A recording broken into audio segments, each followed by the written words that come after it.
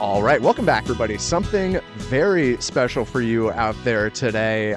First of all, I am Colin. I'm here with Dom. Dom, how are you feeling? I am excited because we're here talking some Survivor again on the main feed in the off-season, a rare treat for us at this point. And we're doing that with someone who we have not spoken to in far, far too long. Friend of the show, maybe the original friend of the show, longtime friend of the show. I'm going to say bestie of the show, Stephen Fishbach. Well, first of all, thank you so much. And I'm so excited to be here with you guys. Like, I still remember the Token Sheens podcast I did with you guys, which was one of my favorite podcasts I've ever done. And there have been a few at this point. But I'm glad you mentioned, like, you know, one of the original besties of the show, because that brings up a real contentious issue for me that I think we should resolve before, you know, we move further, which is that in Cambodia, you know, you guys fed Spencer the big clue about the puzzle that, you know, they were going to reuse. And granted, that paid off in spectacular fashion. I had already been eliminated, and Spencer ended up breezing through that puzzle thanks to your, you know, prompting. But what the F? Why, you know, maybe if you had given me that hint, I would have known to stay in longer just to make it that far. No, if we knew what turn various people involved would take later, we would have fed all the answers to you. You know, we wouldn't have been feeding Joe Anglim all of these puzzle clues and everything else. I was bracing myself to some extent to get yelled at by you for various things over the course of this podcast. I didn't know it was going to be right away, but I probably could have seen that coming. Stephen, though. Now, you want to start with the goods, you know, start with the juice, the conflict, the tension, you know, bring the viewers in, and then we can start talking about the boring things nobody cares about. We have just recently rewatched Survivor Cambodia over on the Patreon feed, incidentally, patreon.com/Dom and Colin. We've gone through episode by episode. We just finished the finale, and we thought it would be fun and perhaps contentious. Some other, excuse me, adjectives might be getting worked in the mix there as well. To have you on here, which we did immediately on the heels of Cambodia as well, but now that frankly, a lot of time has passed. It's been about 8 years since all of this has gone down. Wanted to just kind of take your temperature on your thoughts on Cambodia today, and I'm sure we're going to weave in some other just kind of general Survivor kind of big picture stuff and just catch up with you and where you're currently standing on like the state of the game. And I actually want to start kind of at the end of Cambodia and the whole, when it's all said and done, kind of impact of it, because it is a very interesting season to watch back all these years later because of what Survivor has become now, like in modern times. And like even in the moment, I think it stood out as a season that was like pretty clearly ahead of its time. What do you think now about the impact Cambodia had on just the franchise overall? I mean, I think you're right that it was a turning point, and you see it a little bit in Worlds Apart in season 30. But I do think in terms of, you know, the direction that Survivor ended up going, Cambodia did lead the way in a kind of, I mean, for probably for worse. I was going to say for better or for worse, but probably mostly for worse. You know, in terms of, you know, I do think Cambodia was one of the earliest seasons where there was a lot more fluidity to alliances, and that's become really a hallmark of the strategic thinking now. And that was something that, of course, you know, the contestants were running with, but also, like, I think was important to the people running the game too. You know, I think they wanted it to be a more fluid season, and, you know, that was stood out in the people they selected, and I think that stood out kind of in how they were encouraging the game to go. And then obviously in terms of the weepiness, it's so funny. Like, I mean, I've said this before, but you know, when people look back on at the time the Token Sheens was airing, everyone was like, "Oh my gosh, who is this weasel Stephen Fishbach? He's not loyal to JT. Like, what kind of man is he to not have true alliances to his blood brother?" And now, you know, then years later, when people would watch back Token Sheens, they would be like, "Of course, Stephen's not like 100% loyal to this guy." But at the time, I was like considered, you know, uniquely weaselly, and that's sort of aged well. But and then too, I just sort of had this epiphany recently with Cambodia. You know, at the time of Cambodia came out, like everyone was like, "Who is this weepy guy? You know, why is he crying all the time?" And now, you know, now crying is like the hallmark of Survivor. Like, if you're not crying, are you even like really having an emotional journey on the show? And so I'm really glad that now at least, you know, I always had a lot of like built up shame in advance of when my children would watch Cambodia. they'll be like, why is dad crying all the time? But now it's like, they're going to be like, well, who are these other people and how come they're not crying? Like, thank God dad is crying. Thank God he's the only normal weeby contestant on this show. Yeah, we definitely want to return to that idea of watching your seasons with your loved ones at some point in the future. But staying on Cambodia's impact at the time and maybe after the fact, because I imagine as it was airing, even at the tribal council you were getting voted at were saying, this season is a sea change in terms of how the game is played and thought about, and maybe the full impact of that couldn't even really be imagined at the time. Looking back, does it feel like some kind of shift like that was inevitable, and maybe it took a season of second chances playing hard, like an all-returning season, to catalyze that? Or was it actually, this weird mix of people that came together here actually set off this change in direction that maybe would not have happened otherwise? That's interesting. I mean, I do think the show was ready to kind of like move into sort of a new gear. And that was, by the way, something that I was not like an advocate for, just to be clear. Like, I never thought that the whole quote voting blocks thing was a good thing. I was always and have always been, a real proponent of alliances. If you're a player, like that's the best way to exert control over the game. It just seemed I was just being descriptive.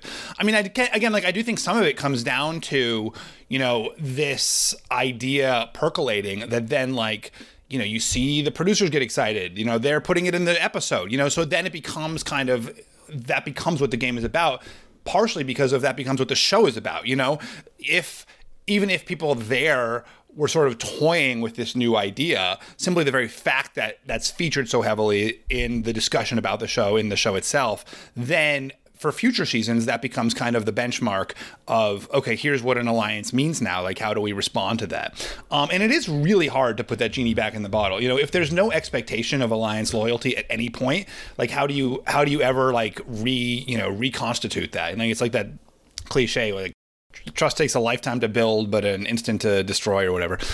That's sort of true of the very concept of alliances. Like, as soon as you're telling people you don't have to stay in an alliance, and that's okay, that's like a good way to play this game, or a fine way to play this game, then it becomes like basically impossibly difficult to convince people to stay in alliances. There were maybe some early precursors of this in like the Philippines, for example, or some other seasons where things were jumping around a lot. San Juan del Sur had kind of just aired at this point, and also the endgamers on Cambodia were mostly 28 and 29, right? So there's that weird phenomenon where it's the recent seasons that always just come back and do well again, but then also maybe those people were best equipped to kind of ride this new tide that some of the old scholars weren't, perhaps. Yeah, I think there's something to that. I mean, for me, like, my perspective on why the recent seasons do well is maybe slightly different. I mean, for me, obviously they're like, their heads are most in the game. There's also the sense of, there's a lot of recency bias in casting. So those are going to be the seasons where you have the most people from those seasons. And there's going to be a lot of familiarity between those contestants, because those are the people who are like going out to these reality TV events all the time. You certainly see that now with recent seasons all over social media. And so they know each other and they're familiar with each other. You had 4 people from Cagayan on our season, and 3 people from San Juan del Sur. Yeah, 3 people from San Juan del Sur. And with the exception of Cass, they all made it to the end. Oh, I guess Wu. So but 5 of those people made it to the end, And I think that's not just like they are more, they've got the new game moves. I think it's a lot of that is they know each other. They've seen each other. They're familiar with each other. Like, the people who were on San Juan, the people who were on Cagayan, the first season they watched after that was San Juan del Sur. The people who were on San Juan del Sur, when they were in casting, they watched Cagayan, and then even if they're not in an alliance with each other, I think that familiarity makes it easy for those people to like work together or not even vote against each other. With like Kelly Wentworth and Jeremy in Cambodia, they weren't ever allied, but like they have a familiarity, they have a working relationship. Or maybe Keith, rest his soul, like, amazing guy. And Jeremy too. It's like they were always in opposite, well, not always, but in the later part of the game, we're always technically in opposing alliances or opposing voting blocks, but like they were just never going to turn on each other because like they, that's someone you knew. It's someone who like you had familiarity with. And so, I do think that's why in a lot of these seasons, it's the most recent contestants who make it to the end. So your Achilles heel was not having Sierra Reed out there with you? Exactly. But I wouldn't have voted against Sierra Reed. You have this like crazy bond with with people on your season. I mean, if it made a lot of sense, I would. But like, I wouldn't have like if I had to choose between two contestants. Of course, I would keep that person who I had this sort of like deep weirdo bond with, even if I like disliked them enormously or felt resentment of them. Not that I do either of those things for Sierra Reed, but like, you would still keep them. I mean, honestly, like that's why I was so upset not to be cast on Survivor 26, where it's because I knew all those people. Those were all my friends out there, and it's like, oh yeah, okay, like the people who go out there with all their friends, like wow, they do really well. Like that's like shocking. They do, but also one of these phenomena in All-Star seasons, especially the original Survivor All-Stars, right, is those friendships coming in can, I think, lead people astray to, if someone is scheming behind their back, it's maybe hard to realize that for what it is. And then when that knife gets plunged in, it hurts that much more. And it seemed like at the time we saw some of that with you and Spencer, or just Spencer and a lot of people, frankly. And so is there almost a level of comfort in having that emotional distance, the way that I get the sense Cochran kind of did from a lot of the people on that season, even though they were his friends at the same time? Well, that's a really good point. And I think like, that is a really good point. Like if you have too much, if you lose track of the game, I mean, you're right. It cuts both ways. That's a very good point. Because you can lose. I mean, certainly you're right with All Stars. You saw that a lot. And then, yeah, with Spencer too. And I can't blame Spencer for his choices. Like I had a different perception, obviously, of that relationship than he did. No, I can blame him, but I also can understand him. But, Cochran kind of had it like the best of both worlds, because he did have that person, right, with Dawn, where he had this person who, they went really far together in Survivor 23, and then he also has this bunch of other relationships with people who might have perceived him to be more of their friend than he perceived them to be. So with like Francesca, for example, right? Like, I mean, Andrea's a tough one. I mean, Andrea is probably a similar relationship to me and Spencer, where at the time Cochran, they did seem to be real friends, and I'm sure that was a painful betrayal for her. Mm-hmm. As a professional storyteller, this is what you do. I think you're best placed to weigh in on this compared to anyone. But you've mentioned there's this kind of crossover now between the gameplay itself and the narrative that emerges around the gameplay. And it seems like the structure of Second Chances was almost primed to encourage that from the outset, where what is your second chance story, right? Like, how are you going to redeem yourself for your past failures? And now it seems like the entire narrative of Survivor is this meta-narrative, if you like. Like, the experience of being on Survivor is talking about the experience of being on Survivor. And maybe Cambodia is one thing that really nudged it in that direction. That's a very, very smart observation. I actually haven't thought about that at all. I mean, certainly, we joke a lot about the Survivor analogies, and how like Tribal Council is just them talking about what Survivor is rather than actually like playing Survivor, or like, talking about their tribe dynamics. But that's a very good observation, that like even how that the way the contestants are framing their own experience of being on Survivor is through the lens of like what it means to be on Survivor, not like I'm having an outdoor adventure, not I'm playing this amazing strategy game, but like I'm on Survivor for all. I mean, I don't know. There is a sort of a slight, like metatextual. And P.S. like, thank you for the Jonathan Penner shout out. That was deliberate, right? That's what you do. That was it is what I do. And I'm a professional shouter out, I suppose, of Jonathan Penner. So that's really interesting. And you're right that like with Second Chance, it became very much like, what is your second chance? And then people started to really, define themselves by that and play that way. And I think like every single contestant kind of had this sense of, you are going to have to explain to the jury at the end how you fulfilled your second chance. And I mean, I certainly like, that was part of my fixation on Joe, was this idea, like, it wasn't like I had this huge issue with Joe, although that was true too. But it was also the sense that like, I have to get out Joe, because that is me. That's like my jury speech. That's my second chance narrative, and everyone was like, what's your second chance narrative? I think for Tasha and Spencer, it was very much, I need to get to the end, and to the point where they weren't even thinking like, how do I win at the end? They were like, I couldn't get to the end last time. Now I just need to make it to the end. I remember a conversation I had with Tasha. I was like, okay, but if you make it to the end with Jeremy, he's going to beat you. And she's like, but that's not my story. My story is about how do I get to the end? And I was like, okay, but like maybe you want to think about how you win at the end too. And I do think like with the theme seasons that kind of came later in the late 30s, that was very much sort of what the game became too, right? Like David versus Goliath, just they talked incessantly. What is it to be a David? How am I a David? How am I a Goliath? Who is a Goliath? And I mean, I guess, and that became much more the structuring conceit of the show. It's a really interesting observation, Dom. Yeah, and then as for how that feeds into the gameplay itself, it makes sense in terms of people just performing their roles for Sierra to complain that no one's making any moves and why won't people play in a more fluid way, and for you who at the time you were in this big power structure to say, well actually yeah, we are playing hard, and actually in fact if you check the tape, we're playing harder than anyone ever has before. We're playing in a whole new frontier of Survivor here, in a way that I guess you say those things because it makes sense to say, but then also it makes sense to believe them on some level, and then the game kind of becomes wrapped up in how many people choose to believe those in what different ways.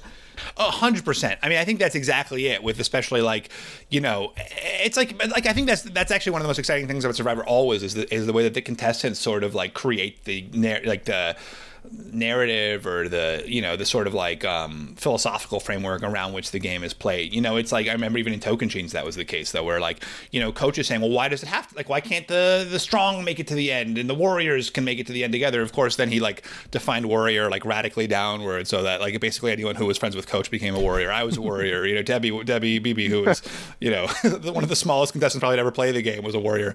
We're all warriors at heart. But I do think that is really true in a season like Cambodia 2, where like it did be, I think you're right, like it became like the more we say this is a game about voting blocks, like the more it's like, well shit, I need to play a game of voting blocks. The same way that you may be a wimpy little non-leader, but by definition, any alliance that has a leader is going to have a bunch of non-leaders in it. It just so happens that those non-leaders were maybe more enthralled to a certain Andrew Savage than you are. With the passage of time then, does it almost feel like Cambodia is old school-ish in a way at this point? And certainly on the topic of losing to Jeremy, Jeremy, I think, proved very adaptable and flexible to that context that he was in. But taking a big picture view, it seems like the game he played in retrospect was actually pretty old school in the sense of he wasn't outside of, the occasional adventure with you and Steven or you and Spencer to blindside Wigglesworth. Like, for the most part, he had his people, and a lot of people thought they were like Jeremy's number one guy, and he just mostly like kept things pretty solid, pretty dependable, and just rode that to the end. Yeah, I mean, a lot of people think they were Jeremy's number one guy, but there's only one person he played an idol for. But I agree with you though that I do think that you're right that Jeremy played an old school game. Like, he was the alliance guy, and that, I mean, I think was to his benefit, right? And people knew where they stood with him. And I think that was always Spencer's challenge, was that because everyone actually thought they were allied with Spencer, then when he voted them out, they felt really betrayed. Whereas with Jeremy, there was a sense like, this is his group and that's the other group. And when Jeremy's voting against you and you're the other group, that's okay. You don't get as hurt by that. And so is that an old school thing, or does that continue to be true today? I mean, I do wonder, like, to me, that seems like a very human aspect of the show. It's like, however much you want to feel that, it doesn't really matter. And like, I won't be betrayed because it's all a game. I do think like I still believe that the people who kind of like pivot back and forth too much are the ones who end up getting shut out basically because people are hurt by them. I mean, I don't know. It's so interesting because like, who's winning Survivor now? It's not at all a sense of, the metrics are totally different. I mean, you guys must have thought, like, what makes someone a Survivor winner now? It does feel like it's a much more fluid definition of who should win. It's like, who can tell a story about why they should win? It's who can. I mean, why are people winning now? Explain it to me. So I didn't even piece this together until I was prepping for this interview last night, Stephen. But I think to return quickly to the subject of Jeremy, the thing that stands out in my mind, I feel like he was very vocally an advocate for an idea that has, as far as I can tell, very much taken over modern Survivor, and I think completely correctly so. And that is the idea of, as he would put it, meat shields, but more generally, I think, as like I've heard you describe it, just threat level mitigation, which in my mind is essentially what Survivor is all about, like on a fundamental level. And I realized last night, I think all four of the winners in the new era are people who were quite deliberate in wanting not to peak too early, but to Yeah. still have room to peak down the stretch. And that, I think, is one of the things that makes Cambodia really stand out to me on a rewatch. And I think Adam Klein also, by the way, went a long way in kind of further propagating that idea Yeah. not too long after your season ended. It kind of seems like even as the idea of you have to build your resume is being insisted upon more and more, it also feels like you can just kind of kick that into touch until later on. And so, as Colin said, all of the winners in the new era, they have maybe their one or two big defining moves that often came quite late in the game, final 7, final 6, that kind of time. And it feels like there is room now to deliberately or otherwise lay low for a long time, and then once you make your move, that is the thing that you can point to. And maybe there's some actual recency bias involved, where like you make your pre-merge move, and then by the time you get to day 26 now, people have forgotten about it. But it might make sense in a world where the game actually is pretty fluid to delay becoming the next biggest threat on the docket until it's kind of too late to do anything about it because you're already in the end game. Yeah, absolutely. I mean, I think that's right. I mean, there was, the other obviously big change in the game seems to be that it's really about just getting to the end and being well liked. So almost, someone on Twitter said this thing and it stuck with me as like, it's like a completely random game. So what you really should do is just like keep your head down and just try to make as many social bonds as possible and hope you're there at the end and are a well-liked person. But I do think you're right that if there is a strategy, it's about coming up with as many meat shields and people to take the focus off of you as possible and like keeping those meat shields in the game. I mean, Jeremy was certainly, one of the biggest proponents of it, that, he's probably most associated with the meat shield strategy. Tony, obviously, too, he was one who, that's why he kept Spencer around so long, he said, was because, because the focus was always going to be on getting out Spencer, then it was never going to fixate on him to the same degree. But I think that's a really smart observation. I'm curious where you stand all these years later on something that I know I've asked you probably repeatedly over the years, and I'm sure others have as well. And I feel like I've heard you kind of go back and forth. So I wanted to take your temperature in the year 2023. The idea of, in retrospect, wishing you had played less aggressively or not. And like potentially pursuing the idea of, I'm just going to play more passively, ride it out to the end, probably lose to Jeremy, but at least not come away with any major regrets, at least potentially. Where are you on that these days? Yeah. I mean, my biggest regret of all is, of course, not voting for Abby Maria at the tribal council that I went out on. And I do feel like I could have not made that mistake. I think that was had I been playing slightly more defensively, and not even in the same terms that you're talking about, aggressive versus defensive, but just more like something's wrong, let me do the safe thing here.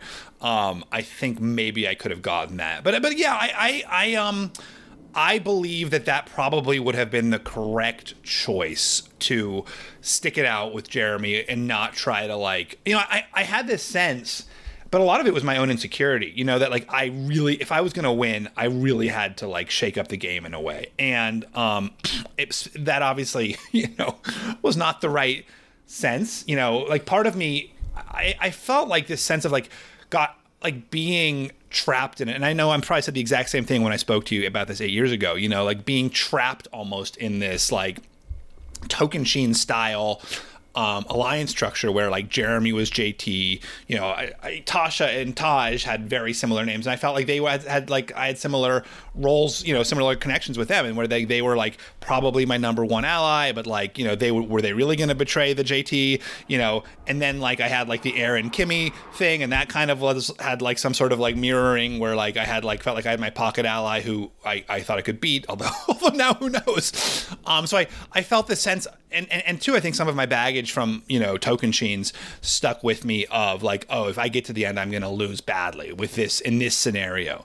And I never had the sense of these people respect me. I didn't and maybe in Tokenshin's, I mistakenly thought I was more respected than I was. Maybe I thought I could pick up a few votes.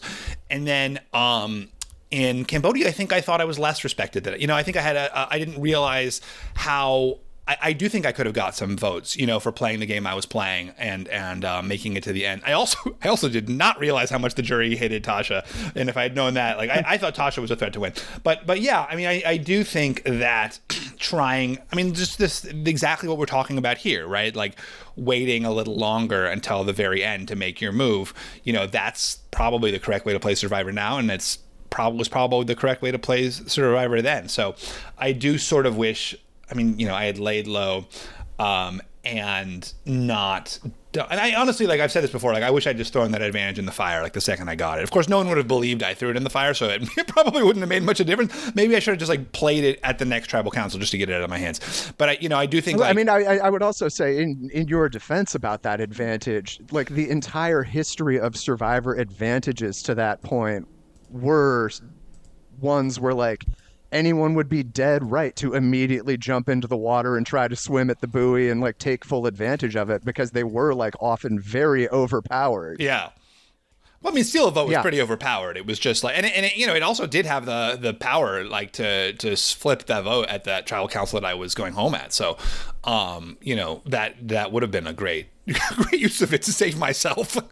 I guess more what I'm getting at is I feel like this was basically the first cast that appreciated just how dangerous the person with the advantage was. To quickly return, I'm sorry, Stephen, I'm terrified that this is going to make it sound like I'm like speaking for you, which I am in no way attempting to do. I need some more coffee before I can speak for myself. No, well, I've heard you say a lot of things over the years about the idea of just kind of playing more passively and making it to the end and probably losing to Jeremy, but you never know. I can't shake the feeling, though, that like if that timeline did indeed come in and like you did lose to Jeremy in the end, at least if I were in your shoes, I would feel like that would be like the one timeline I would want to avoid above all others on the heels of Tocantins. Well, right. That's right. Because you're right. You want to feel like you did something different, and that is sort of how I felt at the time, and that is how I feel now. I mean, I think you're right, Colin, that like that would be. And gosh, you're really calling me out for being so variable in my answers. Which unfortunately now I feel. You're a flip-flopping weasel, so it's not really a surprise. Exactly. Yeah. So I think that's right, and that is the feeling I had at the time, which was like. Before all other things, I can't be a 0 vote finalist again next to like this season's JT, And I was saying Joe was this season's JT, but like everyone knew Jeremy was that season's JT, and like I there's for me the Joe JT comparison was more about my second chance narrative and blah blah blah blah, but it really was clear that like Jeremy was that guy, and that was my greatest fear was like because my persona on Survivor, for years people will be like, oh, you got no votes, and I am the only person in the history of Survivor to get no votes in a final two.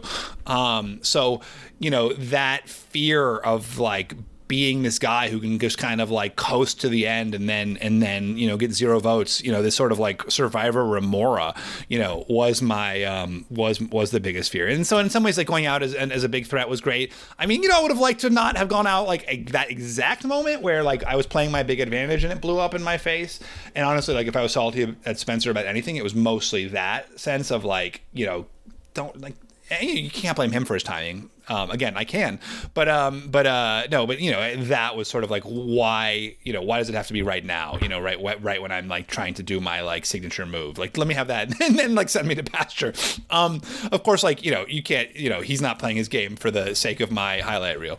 Speaking of Jeremy, have your thoughts on him as a winner, and then I guess him as a winner at war change in the years since then? Because going into that season, in Cambodia, the meat shield strategy worked well, and Jeremy was seen as like a big threat coming in, and for good reason, and probably should have been seen as an even bigger threat than he actually was. And then coming into Winners at War, him having done that the first time made him an even bigger threat, but now he is sharing that stage with the best of the best and some of the biggest names in Survivor history. And I don't know where the meat shield strategy lands in that context, where literally everyone out there is a big threat to some degree.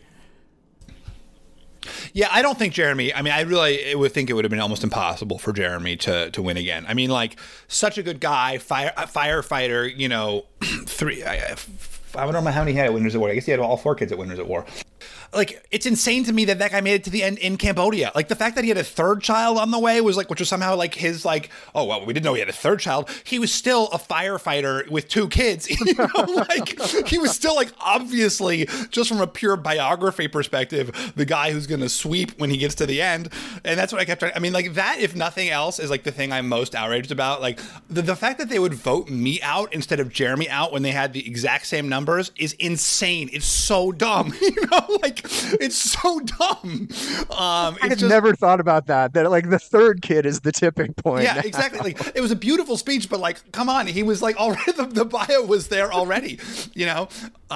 He was there sitting next to 2 people who, you know, had 0 kids. And I mean, you know, it had, of course that has an impact on people. It's how they, not just in terms of like, you know, how much you need it, although that's certainly on people's mind, but just generally their like narrative around you. Oh, this is like the nice family guy who's like, you know, like muscling his way to the end, you know, for love, as opposed to like, you know, oh, this is the bratty young hotshot, you know. I mean, like, it's like, of course it affects people. I mean, it's just like insane that they didn't vote him out in Cambodia.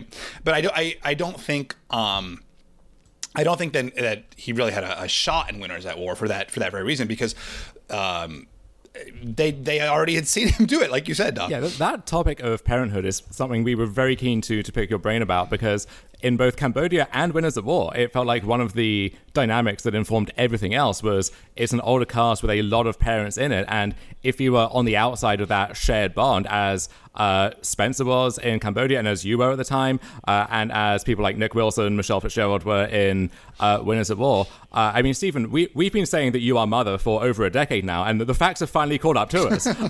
So given that, has that changed your perspective looking back on just what that bond meant in Cambodia, and then I guess also on what it meant to be outside of it too? I mean, I do think, you know, even at the time, to be fair, like I weighted that very highly, you know, because I do think you want to, you know, being able to award $1 million to someone is a very powerful, you know, power is it's a life-changing power. And, you know, you want who wins to be about who played the best game, but I don't think anybody, and maybe to some degree it is more now, but I don't think anybody is completely not thinking about what that person is going to do with the money, what it means to them, how it will affect their family. You know, famously, right, Kimmy was a real threat to win Cambodia because of that aspect of her being a single mom with 2 kids. And Joe Reed just had a really great piece about Survivor heroes versus villains, kind of like a summing up of what was so great about that and the villains. But one thing he didn't mention was, I do think a lot of the reason Sandra was such a favorite or got so many votes was that sense of like, you know, this is a noble person. You know, she's got kids. I mean, I don't know if a lot of people call Sandra a noble person, but like, you know, she's got, you know, kids. She calls herself nobility quite often, from what I've seen. That's right. I guess that's right. The hereditary monarchy. You know, she's a vet. She's married to a vet. You know, she's got 2 kids, and I think that, you know, probably affected a lot of the heroes' votes when they were deciding between whether they wanted to vote for her or for Parvati. Would my being a parent now make me more inclined to give it to a parent than I was at the time? I mean, it would probably make me feel more at ease with the other parents. You know, you can maybe just as a subject of conversation, and, you know, but I don't think it would necessarily change my decision about who deserved it more. But I to be honest, like I already kind of was factoring that in. Like, that to me was something that was meaningful. And just in general, as time has gone on and we've all got older, has that changed the way that you look back on either of your seasons or Survivor as a whole? Because not to really drive the point home, but we're now further removed from Cambodia than that gap between Tocantins and Cambodia was in the first place. Oh God, I wish you hadn't told me that, Tom. Jeez, I didn't need to hear that. Oh my God, I found a really vivid way to frame it. Yeah. So with that in mind, at the forefront of your mind, Stephen, I don't know, like looking back on God, I need to go and cry. so looking back on that ancient history now, I mean, does that change the way that you view things? And is that maybe different from how, if your first season was in like your late 30s, early 40s, and that's true of your second season too, maybe that gap just doesn't really exist in the same way? Right. I mean, I do think like I was the perfect age in Tocantins to play Survivor. I think I guess 28 at the time or 29. And it's a good age because you are still young, but you have a life experience. I had worked in a corporation for quite a few years.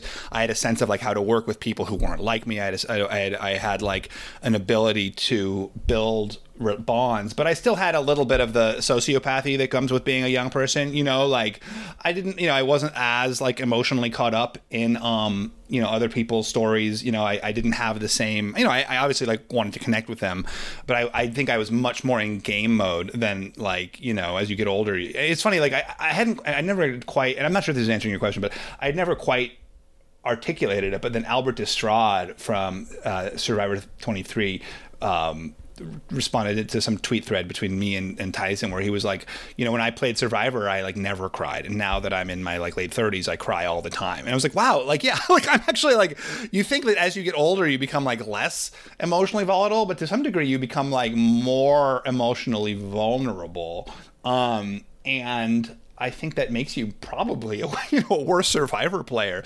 You become like too wrapped up in the emotions and not able to maybe make that separation. And that is sort of why I think that like had there been less of a gap between my first and second times, not only would I have been like less out of the Survivor scene, less out of the less, but also just like more in that sort of like youthful place of being like having that sort of like separation between the emotions and the strategy.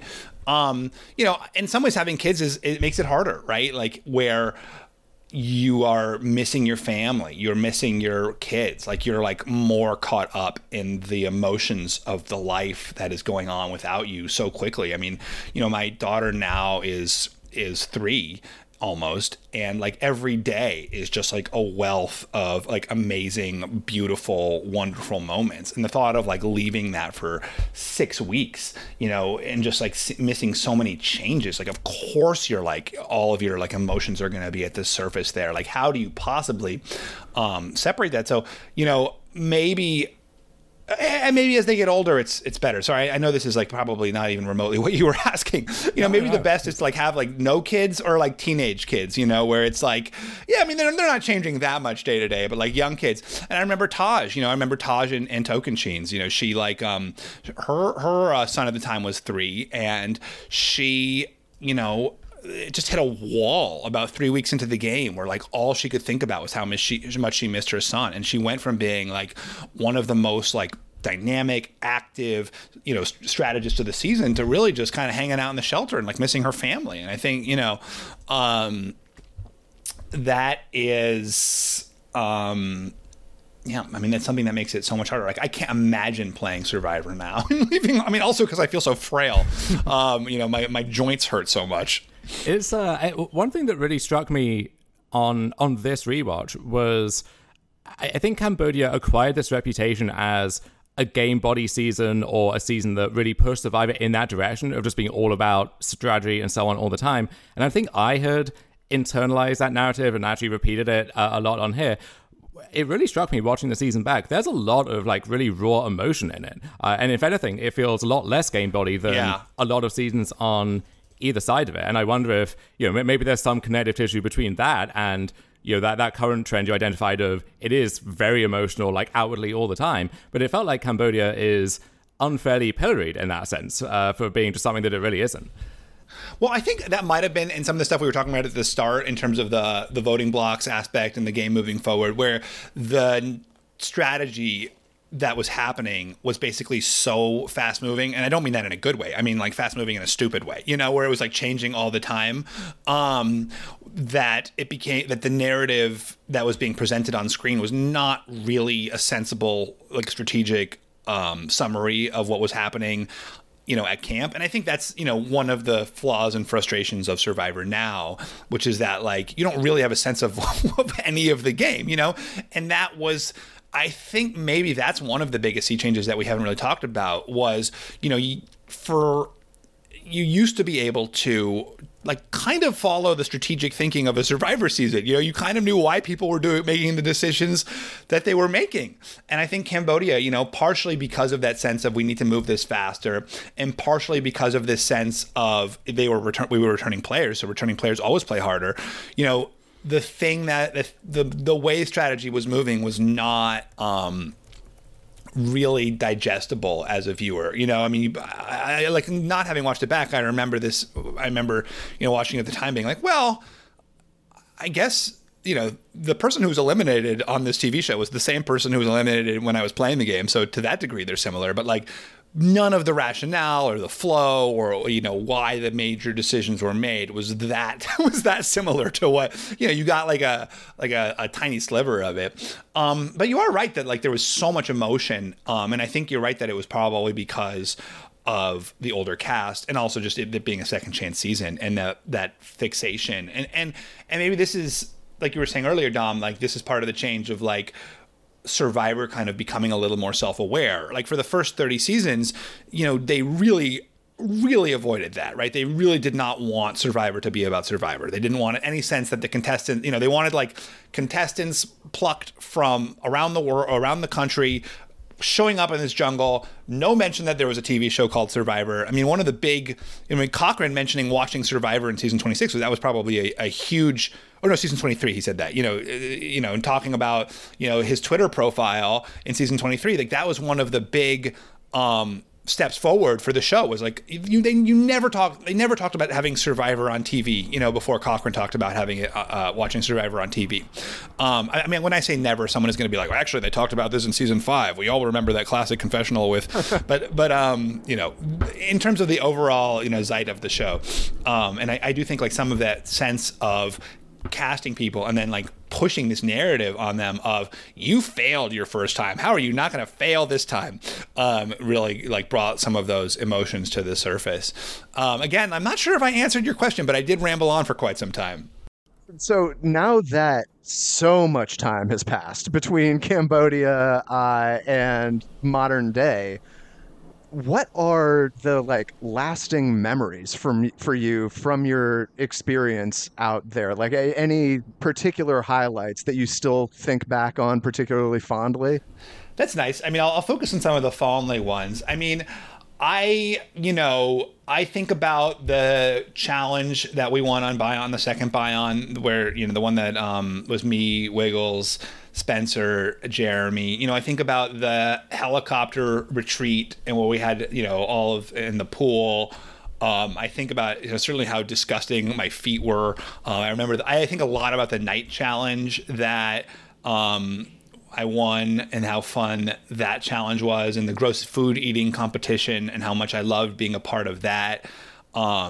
Whenever I watch a marooning, I go back to our marooning on the boat in Cambodia much more than I do our marooning in Tocantins. I think about that marooning on the boat and just the chaos of that and the thrill of walking up that rope ladder. When Jeff said go and you jump off your boat into the water and walk up that rope ladder, like this extreme, just how intense the excitement and the adventure, like you're literally jumping into an adventure and you have no idea where it's going to take you.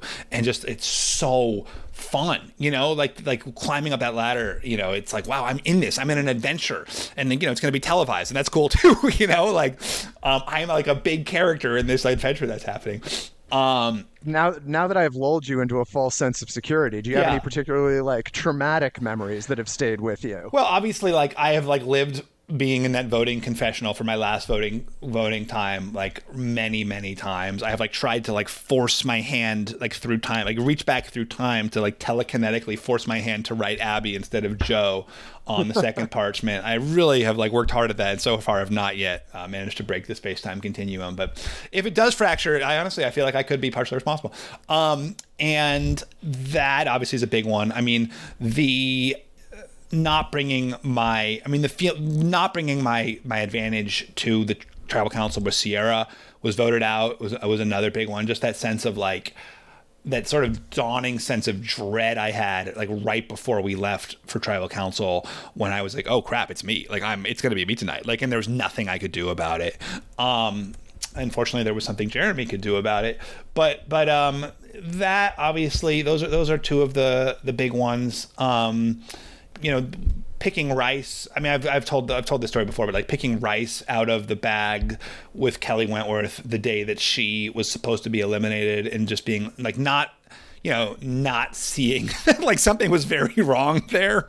Right. Why does she care what the rice is going to be if she's not going to be here? Yeah, exactly. Like no one is spending like an hour picking bad rice out of a good rice bag, if they know they're going home that night. And she was like, oh, I guess it's me that night. I guess it's me. I was like, why didn't I, pick up on that? Just like the little things that I could have picked up on that I should have picked up on.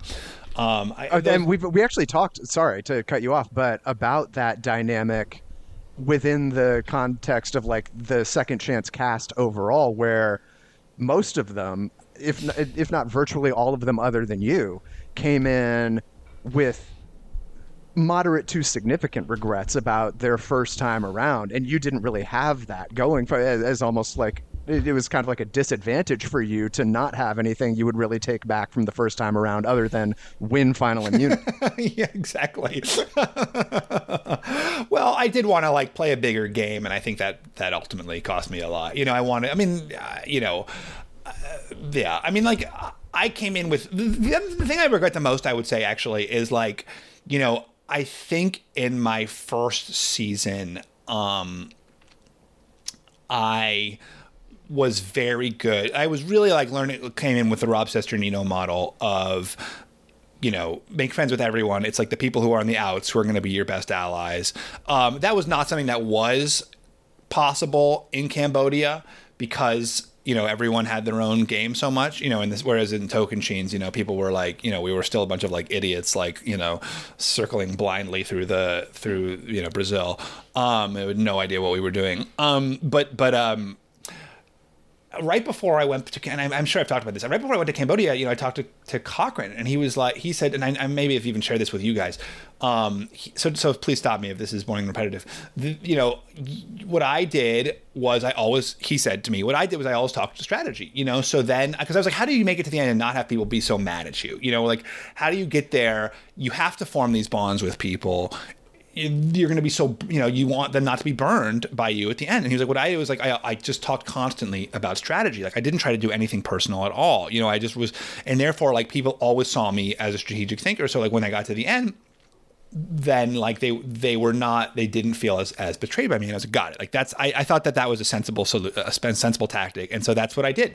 And it really cost me because I did not have those personal bonds with, people that I like, I never had a bond with Keith. He and I never had a working relationship. And whereas like Tocantins, me absolutely would have had a working relationship with Keith.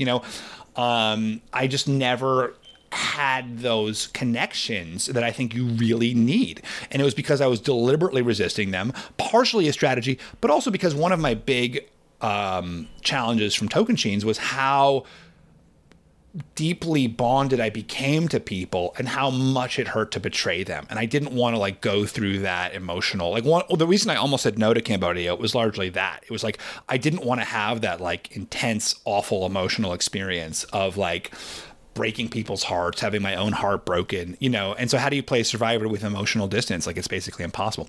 So anyway, I asked, like, I said to one of the producers who's friends with me in Cochrane at the end, like, I was like, this is what Cochrane told me. And, like, that's sort of why maybe I didn't have these bonds. And he was like, yeah, but that's a great strategy for Cochrane because Cochrane, like, he's such a vulnerable guy. He's so he's always sharing with you. So for him to like create this strategic persona, people still felt bonded to him because he's Cochrane. But for you, like, you're a little more reserved. Maybe people don't think about that about me, post weeping at it, but like, you're a little more like hard to get to know. And so if you then like shut that part of yourself off, people feel distance from you. Like you needed to turn up the emotion. I was like, oh fuck. Well, but so that's like, honestly, like that's one of my biggest regrets. And not to, is like, so much of your strategy has to be in response to people's perception of you. You can't just take like someone else's strategy and run with it, because everyone's strategy needs to be about like it's like about knowing who you are and how people perceive you and then like playing with that accordingly. And you can't like, because Cochrane did it this way, or Sophie did it this way, or Ethan Zahn did it this way, or Jeremy did it this way. Like you can't ever have there's aspects of someone's strategy that you can take, but so much of anyone's strategy is who they are as a person, and you really have to come up with your own. I would also say it's probably a bit different when you're primarily working with like Malcolm and Andrea and Brenda Lowe and not trying to have to win over like Andrew Savage, for instance. That may be a different bar to clear. Stephen. Well, I do think I had like a uniquely bad tribe draw, and I mean we've talked about this before, where like all of my friends were on the other tribe. Like I mean even Terry Dietz, like. Terry Dietz and I had been talking for a decade, or I guess not a decade. I guess however long it had been since Token Chains. We had been talking for like 7 years about like being on a season together. When I saw Terry Dietz was on the cast, I was thrilled, and then like literally like every single person I was friends with, like Spencer and Shireen and Terry Dietz, and even like Wentworth to a degree, and Wu, who I was excited to play with, and Vetus, who I was friends with, like they all were like sailing off on the other raft. And so I do think for me, like I got a sort of like uniquely bad draw where like even Jeremy, I was like, this is a guy whose wife I made fun of in my blog. Like, he's like, this isn't great for me.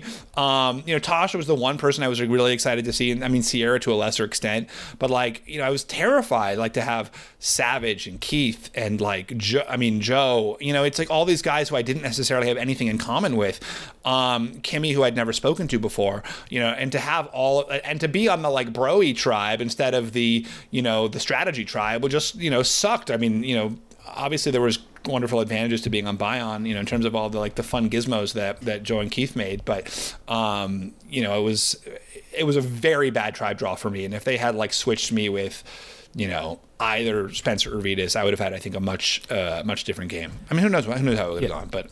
Yeah. So did you say that you have never rewatched Cambodia since it initially aired? Oh, God, no. Don't need to relive that. I don't even know if I've completely rewatched Token Chains. When your kids are old enough, is that something you plan on doing with them? Or if they expressed an interest in watching your Survivor seasons, would you be open to that? I mean, I would definitely watch Token Chains with them. Yeah, that would be fun. I mean, hopefully by that time, I can delete Cambodia from the digital record. No, I mean, I don't know. I don't know if I would show them Cambodia. It's not like it's not exactly like a paternal. Like that's not like dad. Like this guy like weeping on the jungle and screwing up with the branch. That's not exactly how you want your kids to see you. But well, I don't mean to push too hard. Would you be uncomfortable watching it with them in the future?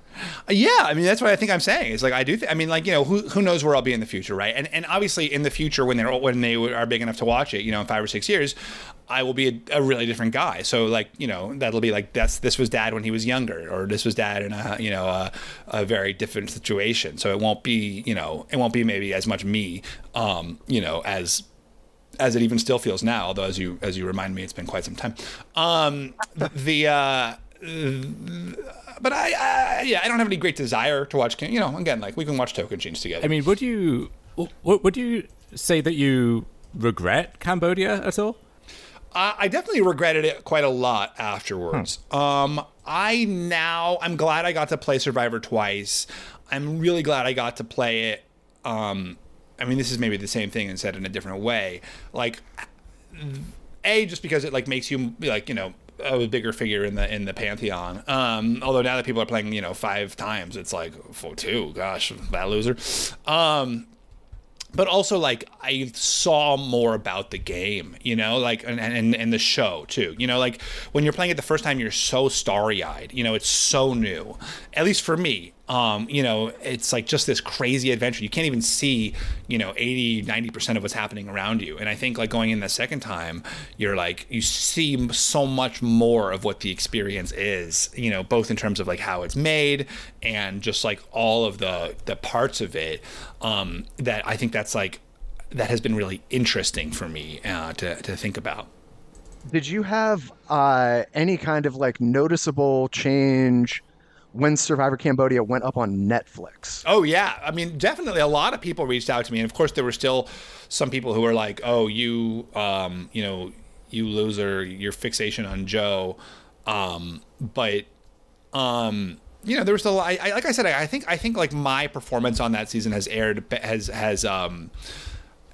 has aged well, where like a lot of the things I found particularly shameful are less shameful now.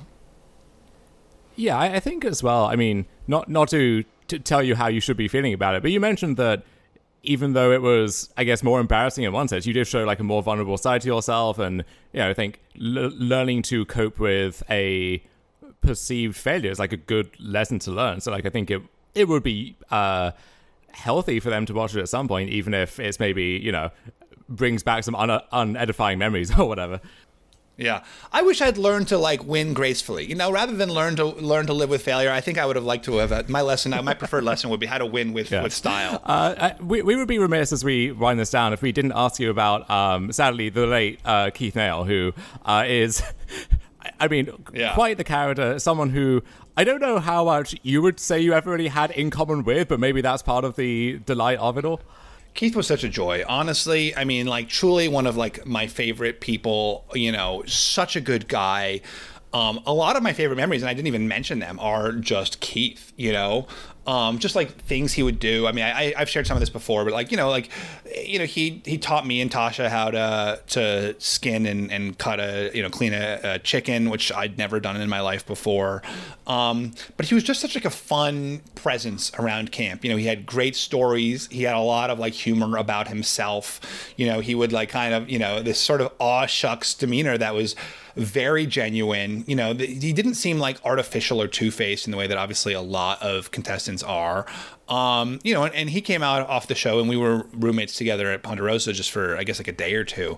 And, it was just so pleasant to be around him. You could have like a really like straight, honest, heartfelt conversation. And he would like say, it's just like really just like sincere things. And like he would tell like very funny stories about himself, and like why, funny stories about his life. It's hard because it's so nebulous. There's no like great specific anecdote I have of Keith that that wasn't on Survivor, him driving the tuk-tuk around isn't even something I witnessed, but it's one of my favorite memories. I do remember when, but it just like generally his presence and the sense of like lightness and humor he brought was always like, and even like, at the time I had animosity towards some of the people who were allied against me, right? Like not like great hatred, but like, I was mad at Andrew Savage or I was mad at Joe, but like Keith, he was voting against me, but he was always like so pleasant and so hardworking and so easy to treat you as a human and see the best in you, that like, you never could, fault him too much, not even fault him. You could only like, this is a game I'm playing with Keith Nail, and like how fun is it that Keith Nail is here, and what a joy that is. Yeah. Stephen, it's been awesome getting to hear from you about all these memories from so long ago. One thing before we get you out of here that I just was curious to hear your take on about like the new era and kind of what Survivor has become after you all so generously got the ball rolling in season 31. Do you? I'm struggling with my own answer to this question, so I wanted to hear your thoughts on it. Do you think that the new era is what Jeff would consider like this is what we've always been building towards, like this is what the show should be and this is just what it's going to be from now on, or do you think it's going to continue to evolve? Well, I do think one thing that's really great about Jeff is that he is very much, he's someone who wants to keep trying new things and he wants to keep pushing the show. So I think you're right, like, and not that you're right, you didn't really take a stand. I don't think, this is as I'm not wrong. Yeah, exactly. Not wrong. Take that away from me. Yeah. As frustrating as this new era has been for a lot of reasons, I think a lot of us feel strategy is too chaotic. It's too much randomness, right? I mean, you guys probably agree with me, right? There's too much randomness. It's too chaotic. It's hard to like have a strategy. There's like, my big pet peeve, of course, is all the analogies in Tribal Council. But that's less like a fundamental feature of the show, maybe than a quibble. And I do think Jeff is always looking for ways to innovate, both in the structure of the show and in the telling of it, and I do think that the telling of it is really good. I know that there's like a little bit too much focus focus on some of the sob stories, but like, I think it's great. I love the humanization of the people. I love getting to know them on different levels. I love that they're integrating more of people's careers and lives into the experience of what it means to be on Survivor. And so I'm sure that it will change once, Jeff gets excited about a new thing and sort of tired of where it is now. And that's, hopefully it changes for the better. Hopefully it doesn't get worse. Yeah, and I mean, they're going to have an interesting opportunity now with the 90-minute episodes to really open things up. Well, that's a really good point. I mean, it totally remiss of me not to say that, which is that now that there are... Well, I'm sure you're thrilled to be able to start Know-It-Alls even later and have 50% more content to get through. Oh, my God. I can't even tell you. I was like, I can't. I feel personally aggrieved that like I'm someone who like needs to go to bed early. I mean, and the fact that I'm going to have to stay up like even longer is I'm usually so tired. But I mean, look, it's a joy to podcast about the show. It's so much fun, and I feel like one of the best things for me that's come out of the show is being connected to the Survivor community and the Rob as a podcast community. And of course the Dom and Colin community. Yes, of course. Obviously that went without saying. But to have to do it again so late. I mean, hopefully it that the 90-minute shows allow there to be more insight into the strategy of what is a very right now confusing game. So true last question from me, and then I promise we will get you out of here. Do you think Survivor goes past season 50? Yeah. I mean, my gosh, like, why on earth wouldn't it? I mean, you're right. There's some sense that like maybe Jeff will retire at a certain point. And does the show exist without Jeff? I mean, I think the international editions have proven that the show can exist without Jeff. You just need someone who looks very similar and acts very similar to Jeff. Honestly, I think Jonathan would be a great takeover host. He's great. I really enjoy Jonathan. He is. Yeah, I also love Nico on South Africa. Oh, yeah, I haven't ever seen South Africa, but like, Survivor is a show that still does really well in terms of its ratings, in a world where there are very few shows that do particularly well. It has a built-in audience. Like CBS would be insane to get rid of Survivor, and so I think that they're going to hold on to it as long as they can. I mean, people speculate that they that would be, I'm sure they will drive like a dump truck of money up to Mark Burnett's house and been like, figure out a new host. And he'll be like, oh, okay. They're not going to let it go that easily, I don't think. All right. Well, looking forward to hearing you podcasting about it for 50 and beyond if everything works out on CBS's end. I can tell that you're super enthusiastic about continuing to do so. No, I do love it. I do love it. Yeah. And I do mean that kind of sincerely, that it does come through, that you are still someone who is very excited to talk about the show and be involved in the community. And we love you for that. Dom, anything else from you? I'm good, other than to say thank you, Stephen, for coming on. It's been far too long. It was great to talk to you again. And hopefully we don't get to season 50 before we have another chance to come back in here. Well, I mean, God, yeah, but like if it's truly been like 8 years since the last time. I mean, anyway, it's really a pleasure. It's so much fun talking to you guys about this stuff. You guys are, such interesting and insightful perspectives on it. And I really, I appreciate the opportunity. And it's fun to get a chance to reminisce now that it feels less like less painful. Yeah, well, we very much thank you for taking the time to sit down with us here today, and thank you everyone who made it this far. One more time, if you would be interested in our Cambodia episode by episode 8 years later rewatch coverage, patreon.com/Dom and Colin, and we have a very exciting season coming up next that I think it's now public knowledge. We are going to be doing Pearl Islands next, so if that sort of thing that's fun. would That's a interest great one. you. Yeah, I'm very much looking forward to that. So that is going to do it for us here today.